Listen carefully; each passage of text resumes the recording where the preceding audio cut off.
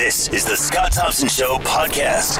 Festival of Friends returning to Gage Park. They got a brand new general manager and, of course, back to the old venue. What does all of this mean? Let's bring in Graham Rockingham, music critic, your Hamilton Spectator. You can read him there and at thespec.com. He is with us now. Graham, how are you today? I'm doing fine, thanks, Scott. So what are your thoughts when you hear about this? Coming back to the old original location and, of course, new management in place. It's a huge transition year for the Festival of Friends. They're going. It's 42 years. It'll be 42 years this August that the show has been going on, and they've got an awful lot of challenges ahead of them because Lauren Lieberman, the always high-profile general manager of the fest for the last 15 years, decided to step down. We knew that was coming. He basically said in the fall, 15 years is long enough. I'll stay on. I'll stay on until you get somebody new.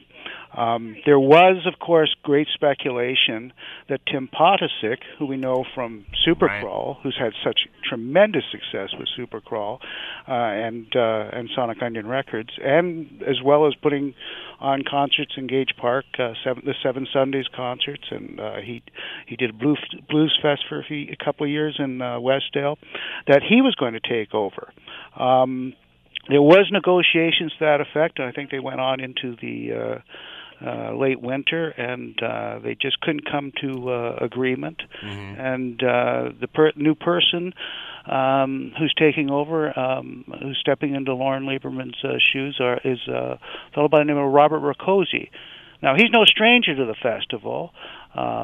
He's 34 years old, but he's been on the board of the festival for, I think, 12 years, and the last 5 years he's been president of that board. So he knows what he's doing.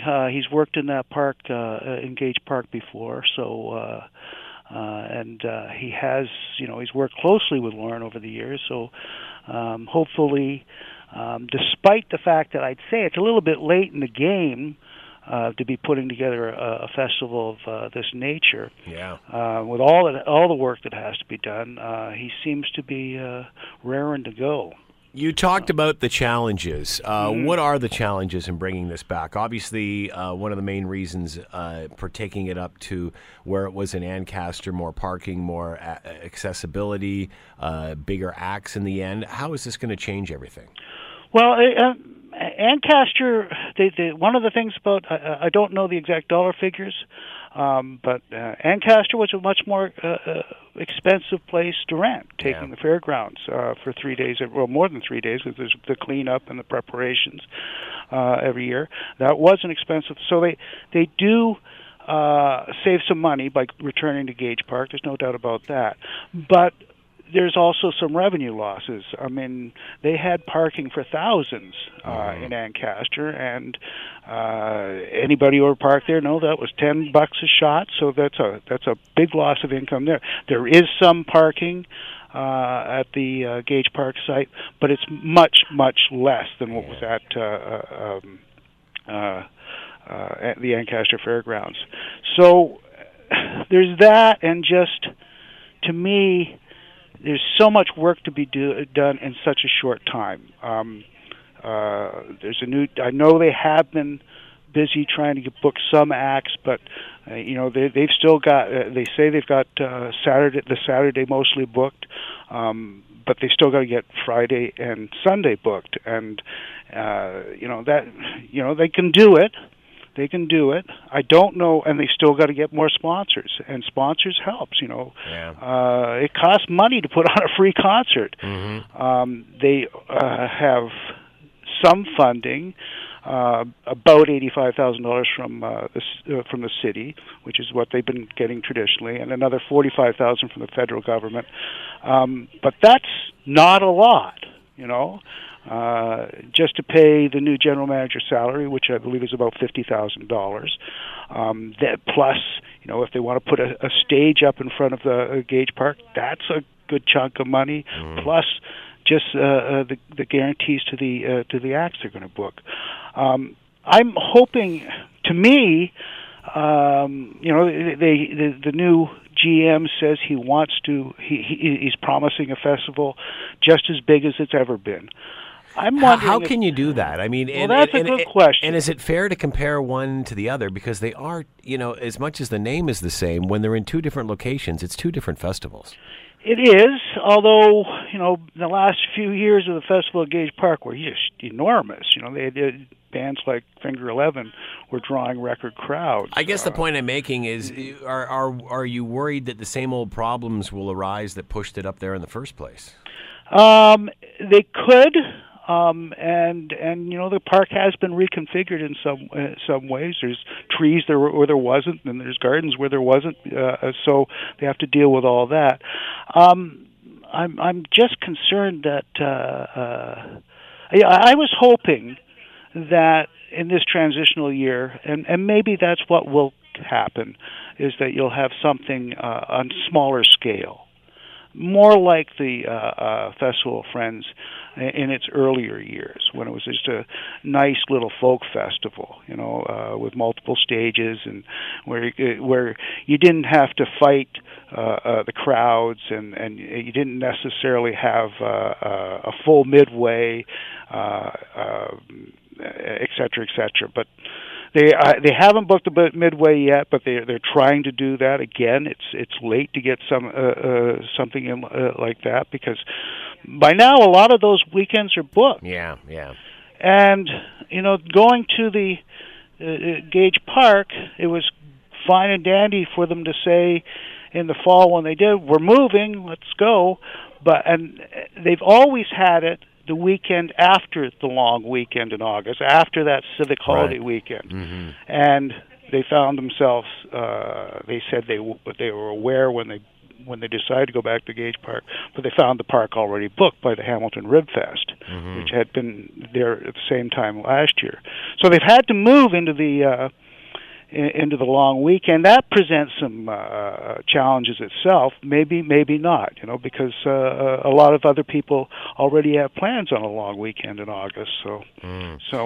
But I, at the same time, there is such good feeling within the city of Hamilton. I can't say this about Ancaster or the people who are coming from Brantford ways when it was at the Ancaster Fairgrounds, but there is such a good feeling just about it being back there. Yeah. And I think they've got to run with that, and the people will come just to have that because of all the great memories.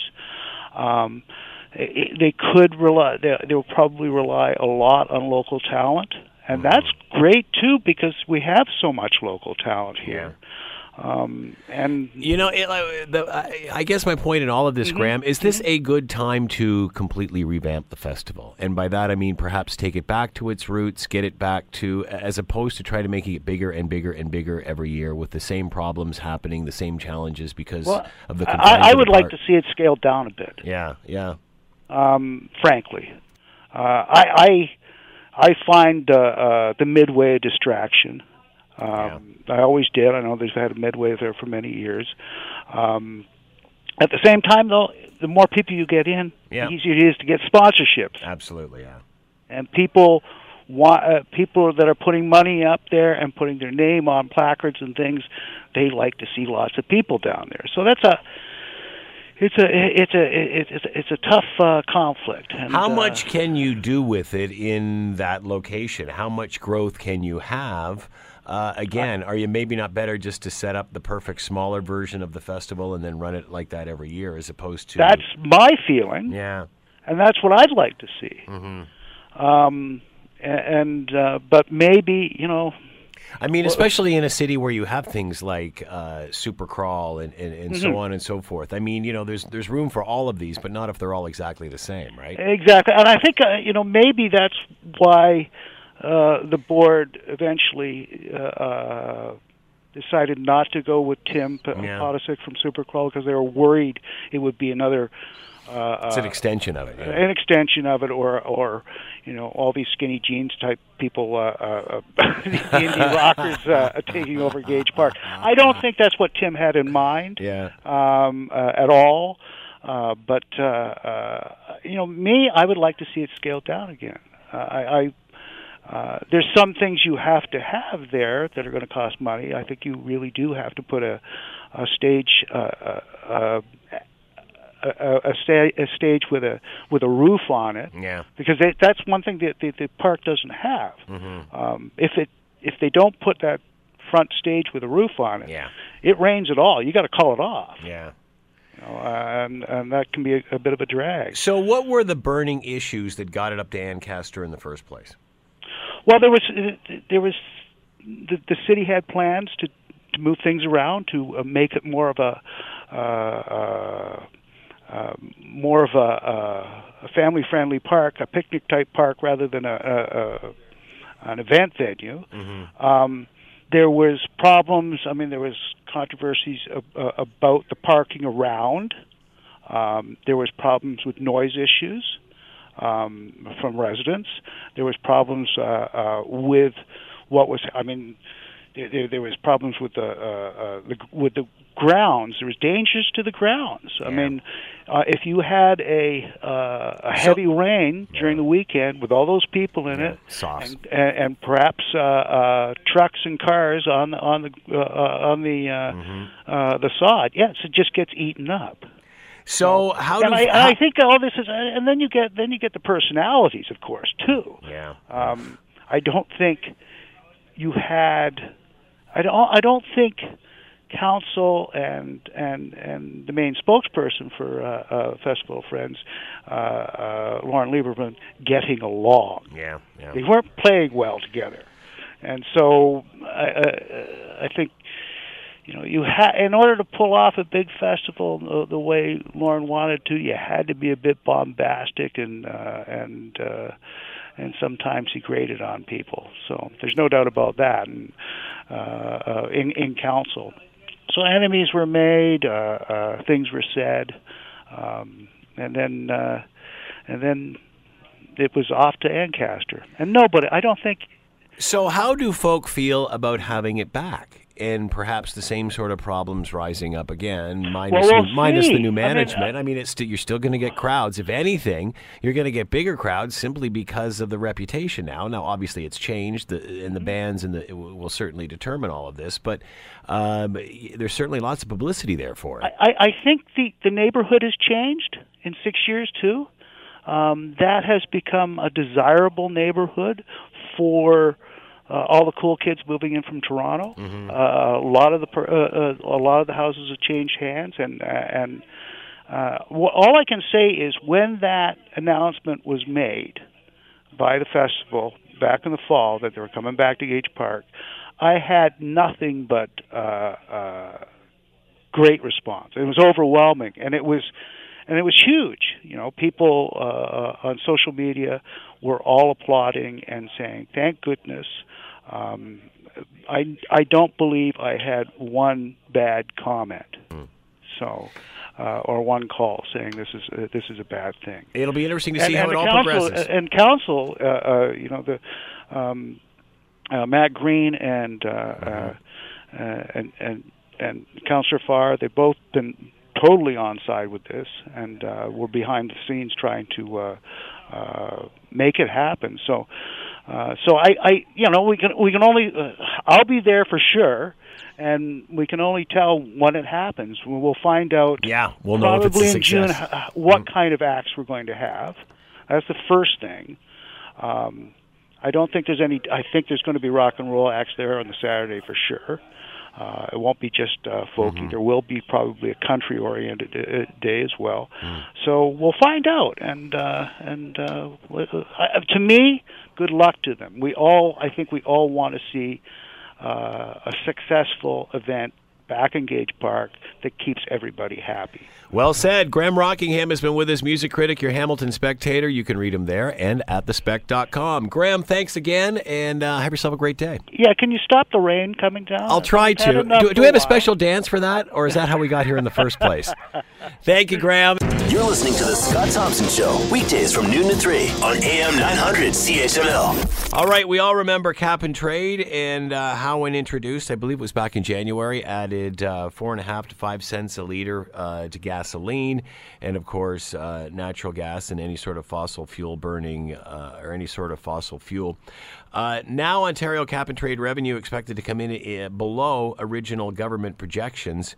Is that normal? Did we expect to sell it out? Let's bring in Parker Gallant, Vice President of Wind Concerns Ontario, and is with us now. Hello, Parker. How are you today? I'm good, Scott. And you? Good. Thanks for taking the time to join us. So what are your thoughts on this? Are you surprised?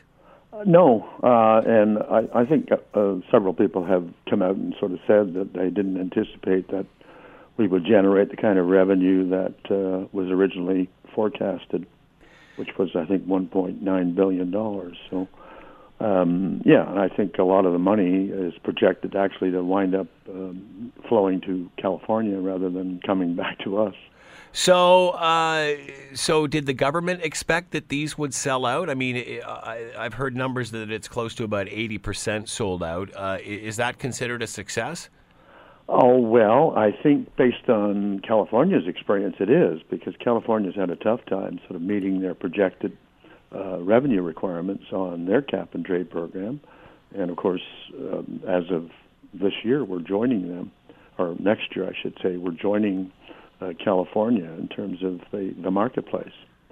So we'll no longer be controlled by Ontario itself. It'll be the international market, which consists of the two provinces, Quebec and Ontario, and the state of California. But California's had some really bad experience in the last couple of auctions they've had. They've raised like 10 or 11% of what they were projecting. And how do we explain that? Why is that the case? Just because the benefits handed out. In other words, if I'm a large corporation that emits a lot of gases, I'm given a lot of grants by the government. So those are basically grants that I can go out and sell on the marketplace. If I'm not going to use them, then I can sell them and make some money, right? So that's what's happened in California, I believe, is that they handed out more than they anticipated, or more than they should have handed out. The same thing has occurred, of course, in Europe, and where they've had, cap and trade programs going for some time. Did our government expect to sell out on this? Oh, of course. That's what they were. That's what they were basing their forecasts on. They thought they would sell out, and of course they jumped into it without. My belief is without any real, cost-benefit analysis, not considering the international aspect of using that, the international market to trade the credits on. So, will it sell out? I don't think so. I don't see how it will, because we're losing more and more of our industrial, manufacturing businesses, which would be the ones lining up to have to buy the cap and trade, So rather than participating, they're just leaving. Yeah, I mean, that's it. They're, saying we're not going to expand further here. We're going to start producing more in other locations. If you think of the greenhouse business, a lot of those people have said, we're going to Ohio or someplace where electricity prices are cheap, where they don't have a cap and trade tax, and so they're expanding down there. What happens because it didn't sell out? What does that mean? Well, it means that we're going to have a revenue shortfall. So, the balanced budget we're supposed to have in the next year or even this year, this is going to be missed. That's what I see coming, because there's been a lot of shuffling of the pea underneath the shells, I think, in this current budget. So, to get it balanced, to show it as a balanced budget. And I think, the other parties, both the NDP and the Conservative parties, have both come out and sort of said, there's a lot of shuffling of revenue that went around. The revenue that we got from, sale of part sale of Hydro One is a one-time event. You're not going to repeat that again and again. And the province is also selling off a lot of properties. I mean, I think the Seton lands called out in Pickering, which was originally scheduled for where the airport was going.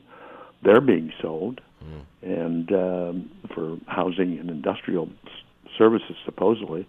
But that revenue will be a one-time event. They'll sell that 3,000 acres and get whatever they can get through a bidding process, and that'll go into the pot. But that land will be gone. We'll never see that revenue repeated. Does the average Ontarian know how cap and trade works?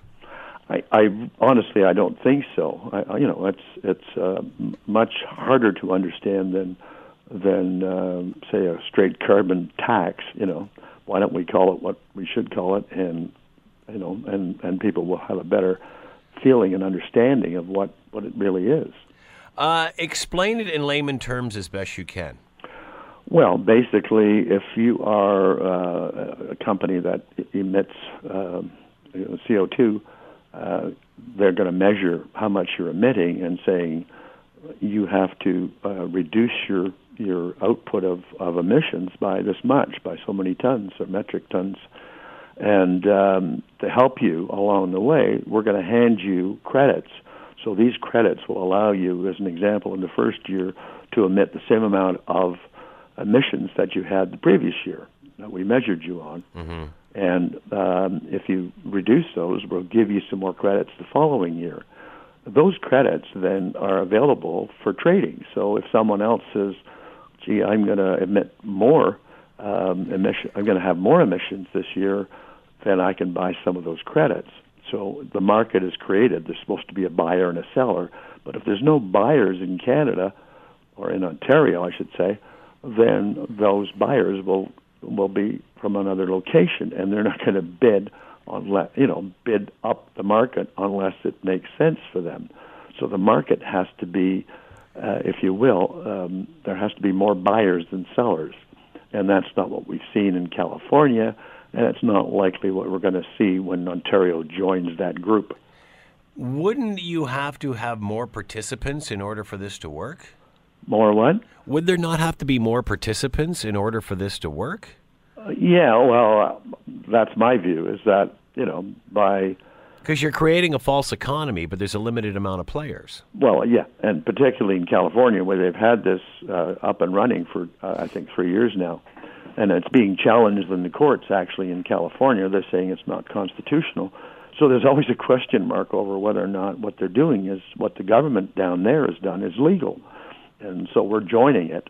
And what happens if the Supreme Court in the U.S. says, I'm sorry, this is not a legal way. Why is it being challenged by the Supreme Court? I believe I can't speak exactly, but I believe what the challenge is that they didn't have the constitutional rights to impose that tax without informing the general public.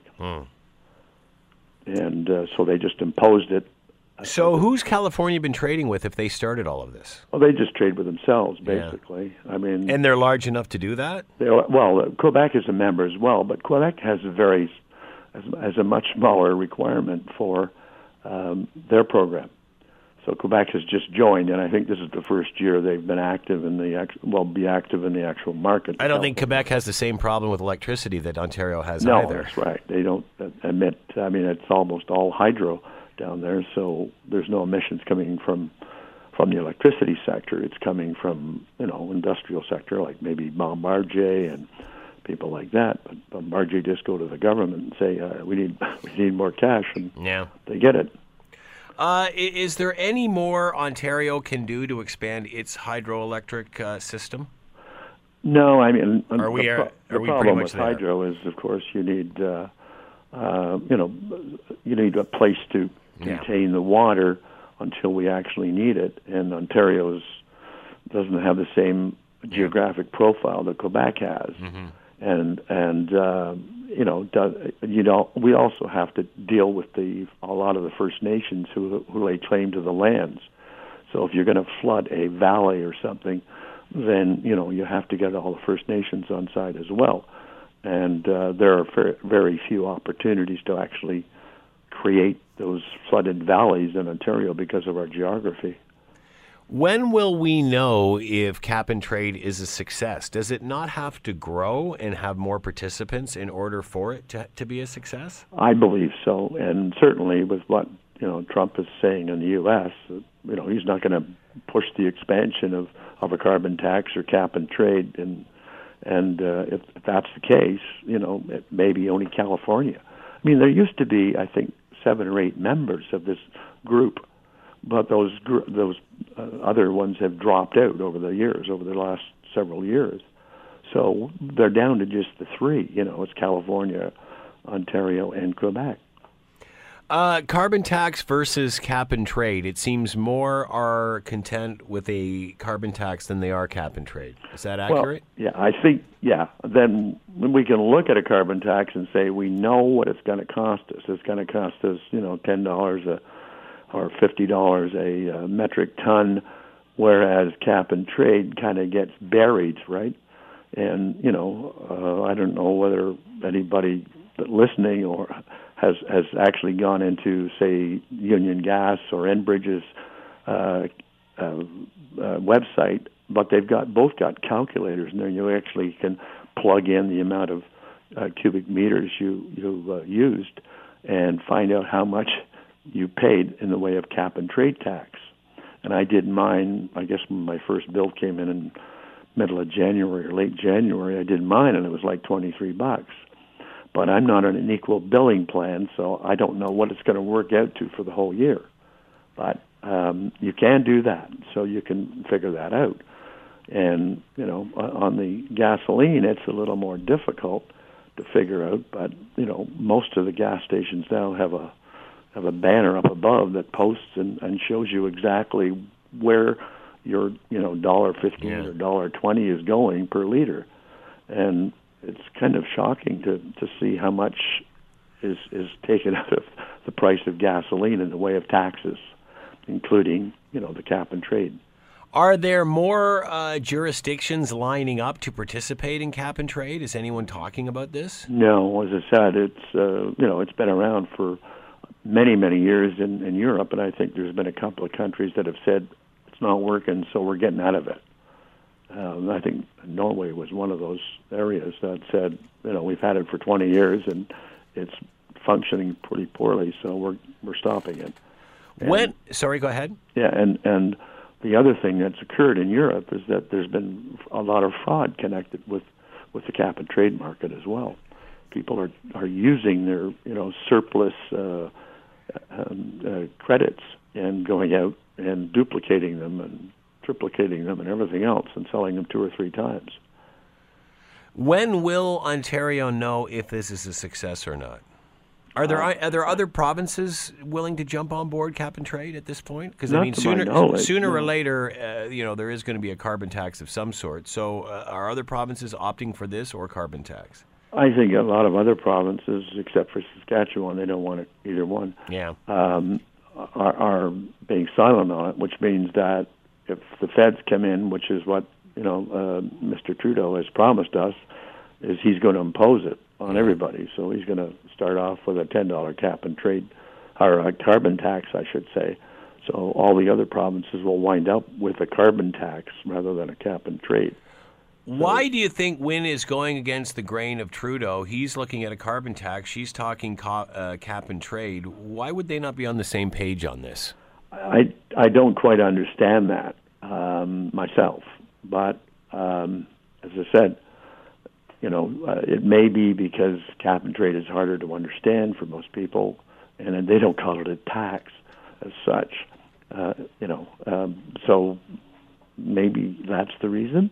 I mean, I go back to the health charge that McGuinty brought in. He didn't call it a tax. He just simply said, you're going to, as a family, you're going to be paying $1,500 a year more, and we're not going to call it a tax, but we're going to, but in fact, most people now refer to it as a health tax, right?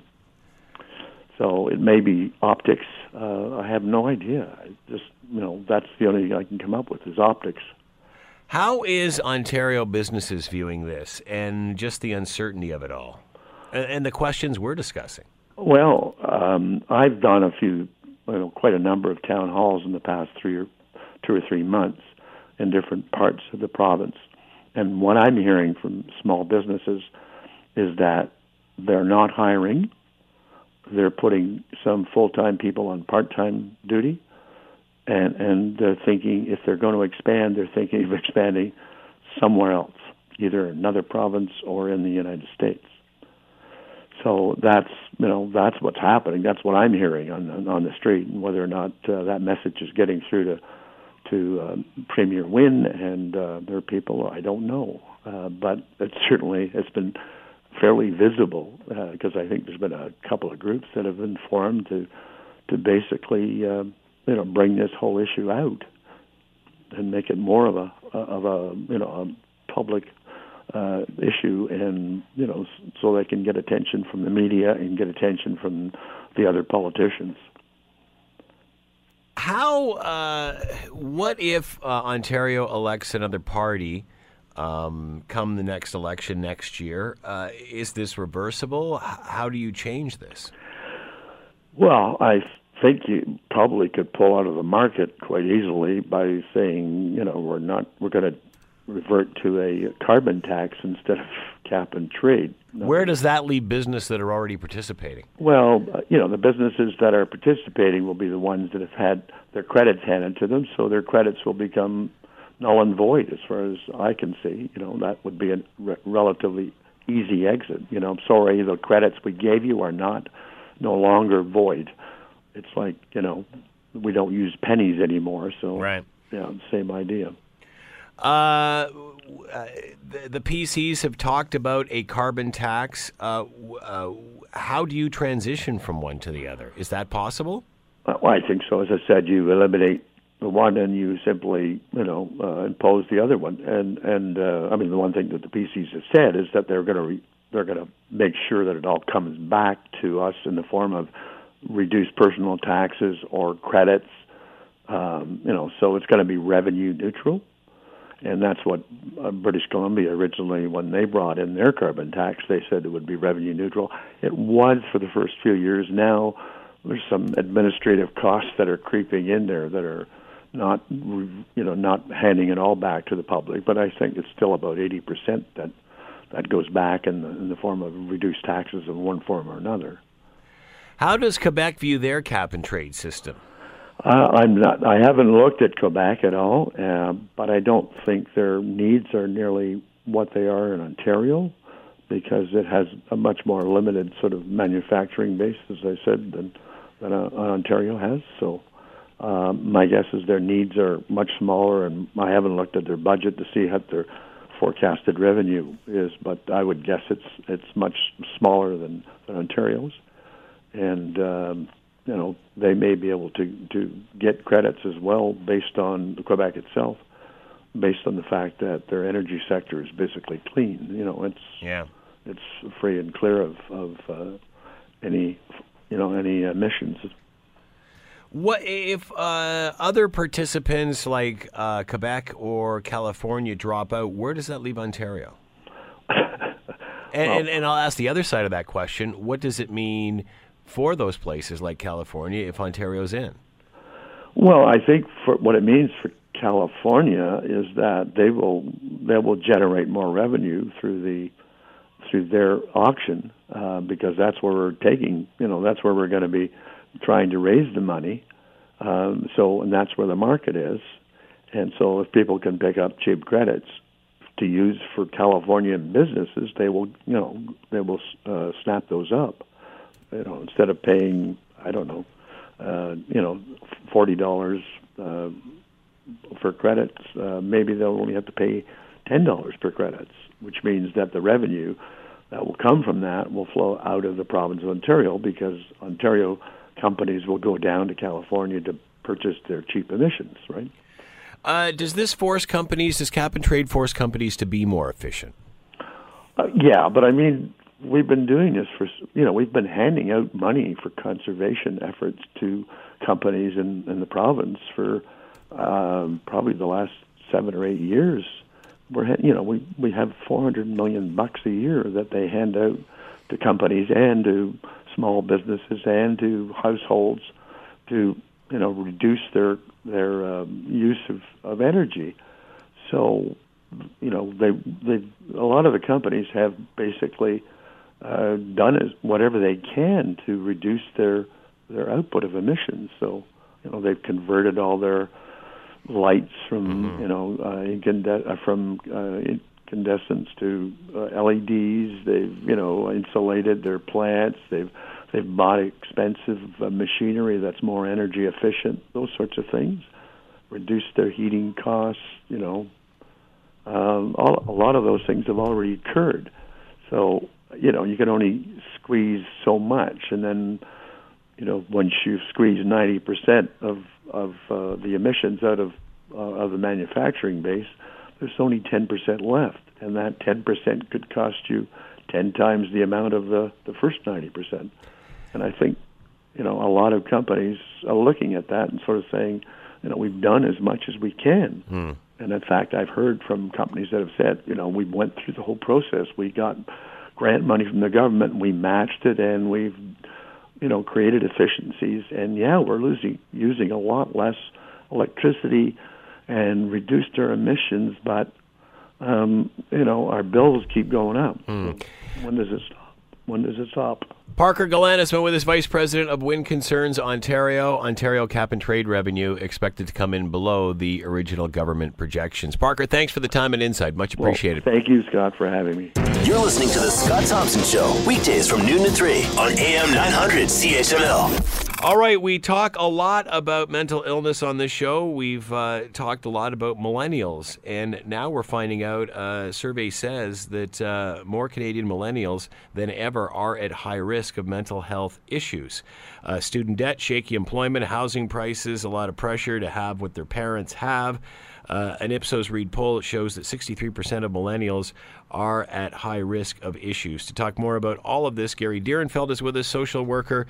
Yoursocialworker.com to find out more. He is with us now. Hello, Gary. How are you today? Good, Scott. Great to be with you again. Before we get into the millennial story, we were talking about this, I believe, before in regard to the YouTube family who was posting I guess their videos on YouTube of them pranking their kids and in turn abusing them. It seems like the father in the YouTube family, who I guess had two kids there from another marriage, has lost those two to their original mother. Surprised to hear that. Yeah, I'm not surprised whatsoever, quite frankly. I mean, how often do you get video evidence of child abuse? And that's essentially what he was posting to his social media under the guise of, hey, isn't this funny? Funny at his own children's expense. So do you think this will curb behavior in any way? What does this do for the discussion? Well, first of all, it's good for the children that this stuff got discovered. It's sad that they were exposed to this. And I think it will, or I hope it will, send a chill and a message to other parents who might think about doing similarly without realizing just how abusive that behavior actually is. Clearer heads prevail. It gives you faith in society again, does it not? Yeah, absolutely. All right. Marilyn got it right. All right, let's talk about millennials. Millennials often the target of many jokes, which is odd considering it's us that gave birth to millennials. So we have to shoulder some of the blame here. Why do you think millennials are suffering more? Are they suffering more than other demographics? Yeah, they definitely are. There's a lot of research to support that. A lot of the research has to do with college-age students at college, because at least they're at a place where researchers can kind of grab them and ask them questions. What the research is telling us is that over the last 5 to 10 years or so, we're seeing a dramatic increase, particularly in anxiety with millennials. I gave a talk about this very thing, Scott, last week to the Brant Haldeman Norfolk Catholic District School Board. I was explaining that the rise in anxiety in millennials coincides with the sales of smartphones. That the curves mirror each other, which may sound weird, but when you think about how the use of smartphones has actually created a disconnect between parents and children. We're no longer talking with each other, to each other, or even through these devices with each other. And in that disconnect, we have a lot of disenfranchised kids whose only source of support are their peers, who, because of their young age, don't have the wealth of experience on which to draw. So it's kind of like blind leading blind. And that disconnect also creates an anxiety in youth. So serious problems associated with changes in technology that not enough people are talking about. So you think there is a definite link between technology and this anxiety? Yeah, we're always careful to say that a correlation doesn't equal a causation. So just because, both curves go up at the same rate and same time doesn't mean they're necessarily related. But, having said that, we can certainly theorize about a connection to the two. And it doesn't mean that every kid who has a smartphone is going to have anxiety. Mm-hmm.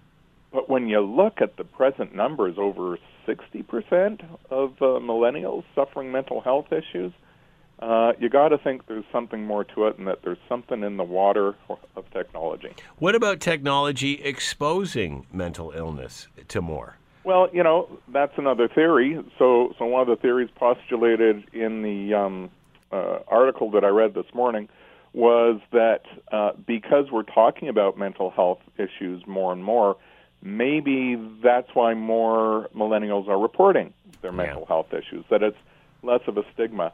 I don't know that all the other researchers believe that that is the cause and effect here, although it's a good thing that we're talking about mental health, and millennials maybe are more apt to talk about it, because we are destigmatizing it. But having said that, we are seeing a rise in these issues. How do we find the balance here? How do we change this? I've got a 14-year-old, and we put lots of pressure on her to succeed in her grades and schooling, and you read things like this, and you think, well, maybe I'm pushing too hard. Well, it's funny you say that, because on Thursday morning I was talking with grade 11 and 12 students through the Brant Haldeman Norfolk Catholic District School Board. That's a mouthful. And I was asking them, how are you guys doing?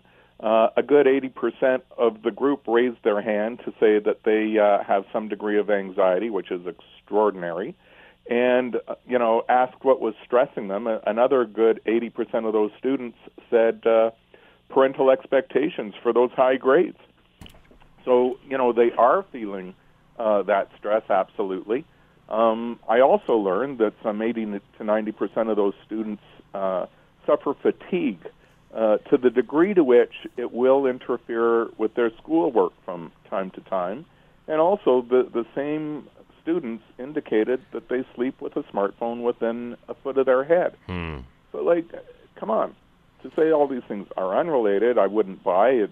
And again, it doesn't mean it's a direct mapping. If you do this, you'll have this mental health problem.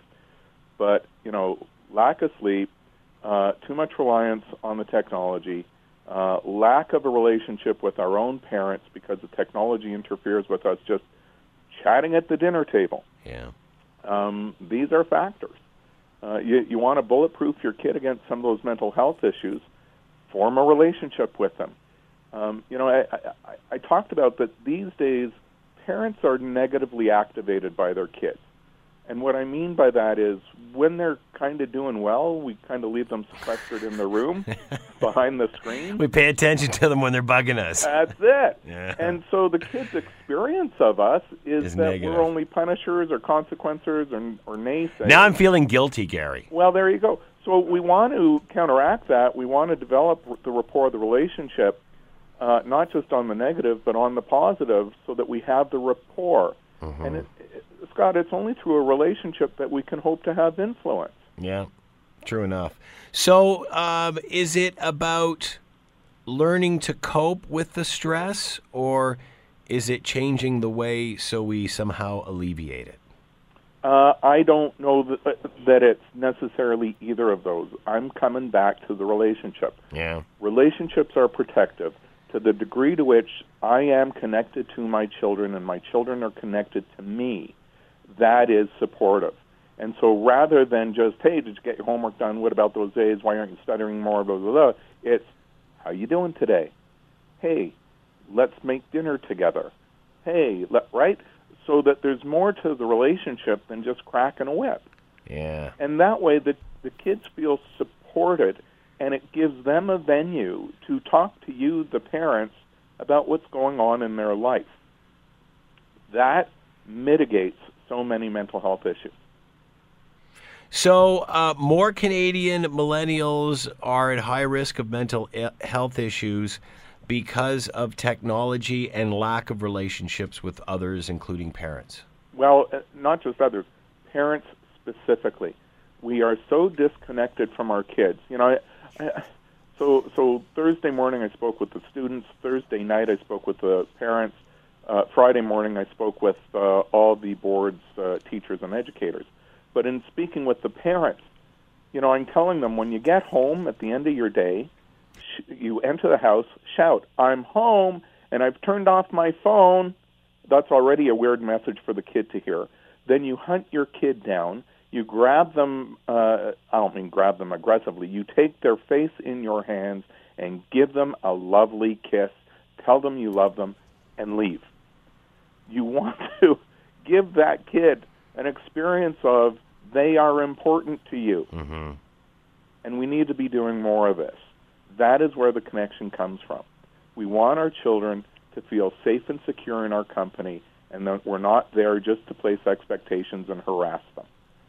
How will our kids treat their kids on this stuff? I wrote a blog about that over the weekend, actually, because I find that a very scary thing to think about.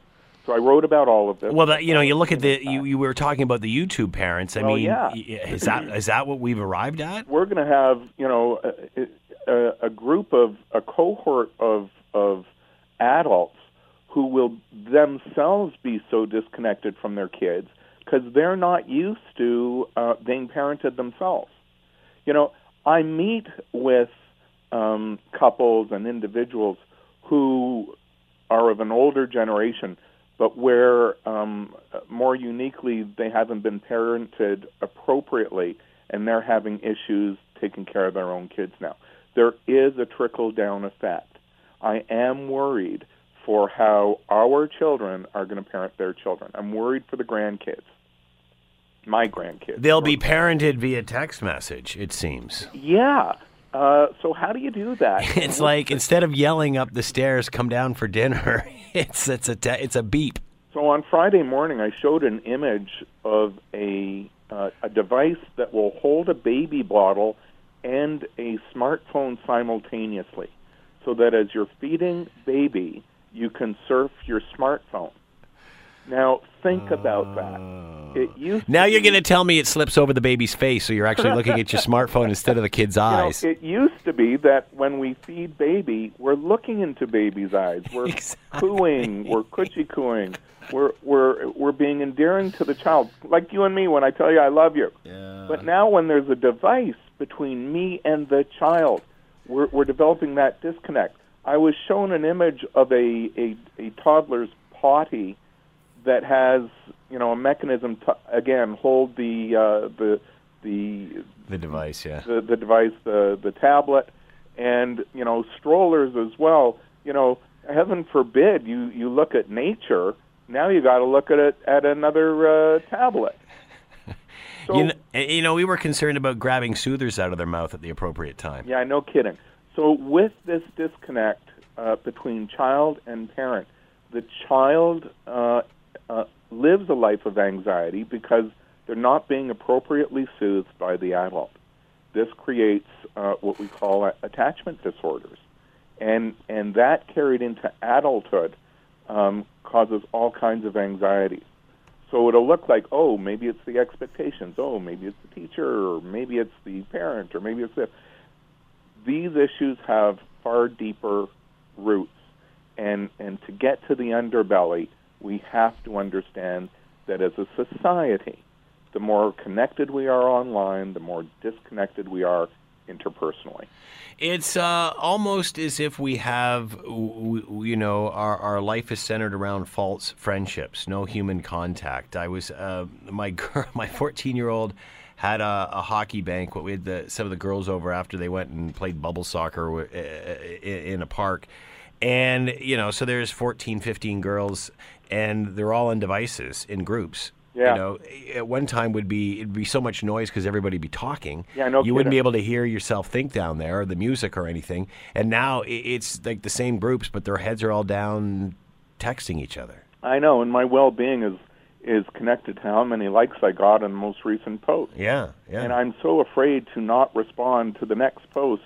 Heaven forbid I get lost in that online, texting war or conversation, that how do I concentrate on anything else?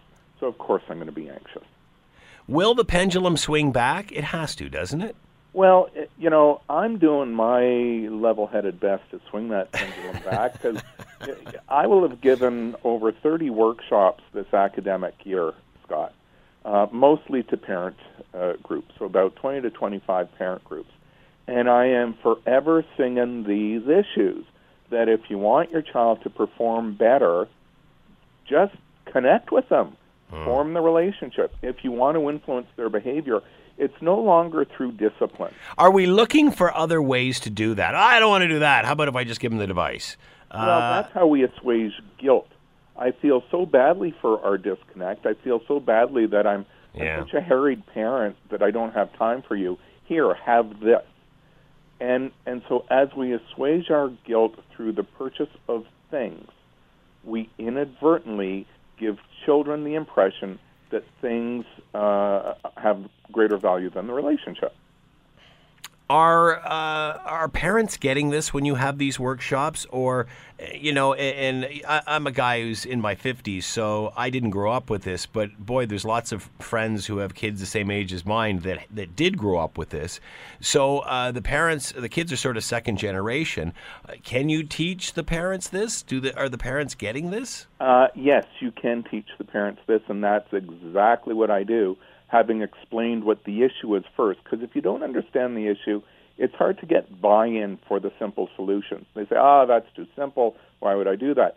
But having said that, through my Facebook page, I get people who tell me, hey, Gare, I followed your instruction, I did what you said, and, it wasn't immediate, but over the course of the next following weeks, I noticed that my kid and I are getting along better. Well, big surprise. If you only harass and don't support or form a relationship, of course you're not going to get along well. And when you start paying attention to kids and engaging your own kids in things going on at home and getting along, of course the relationship improves. And that's healthy. Gary Dierenfeld has been with us, social worker, yoursocialworker.com to find out more. Gary, as always, thanks for the time. Much appreciated. And a relatively positive subject this time out. Maybe we did some help as opposed to exposing the underbelly. Yeah. All right, have a great day. All the best, Scott. The Scott Thompson Show, weekdays from noon to 3 on AM 900 CHML.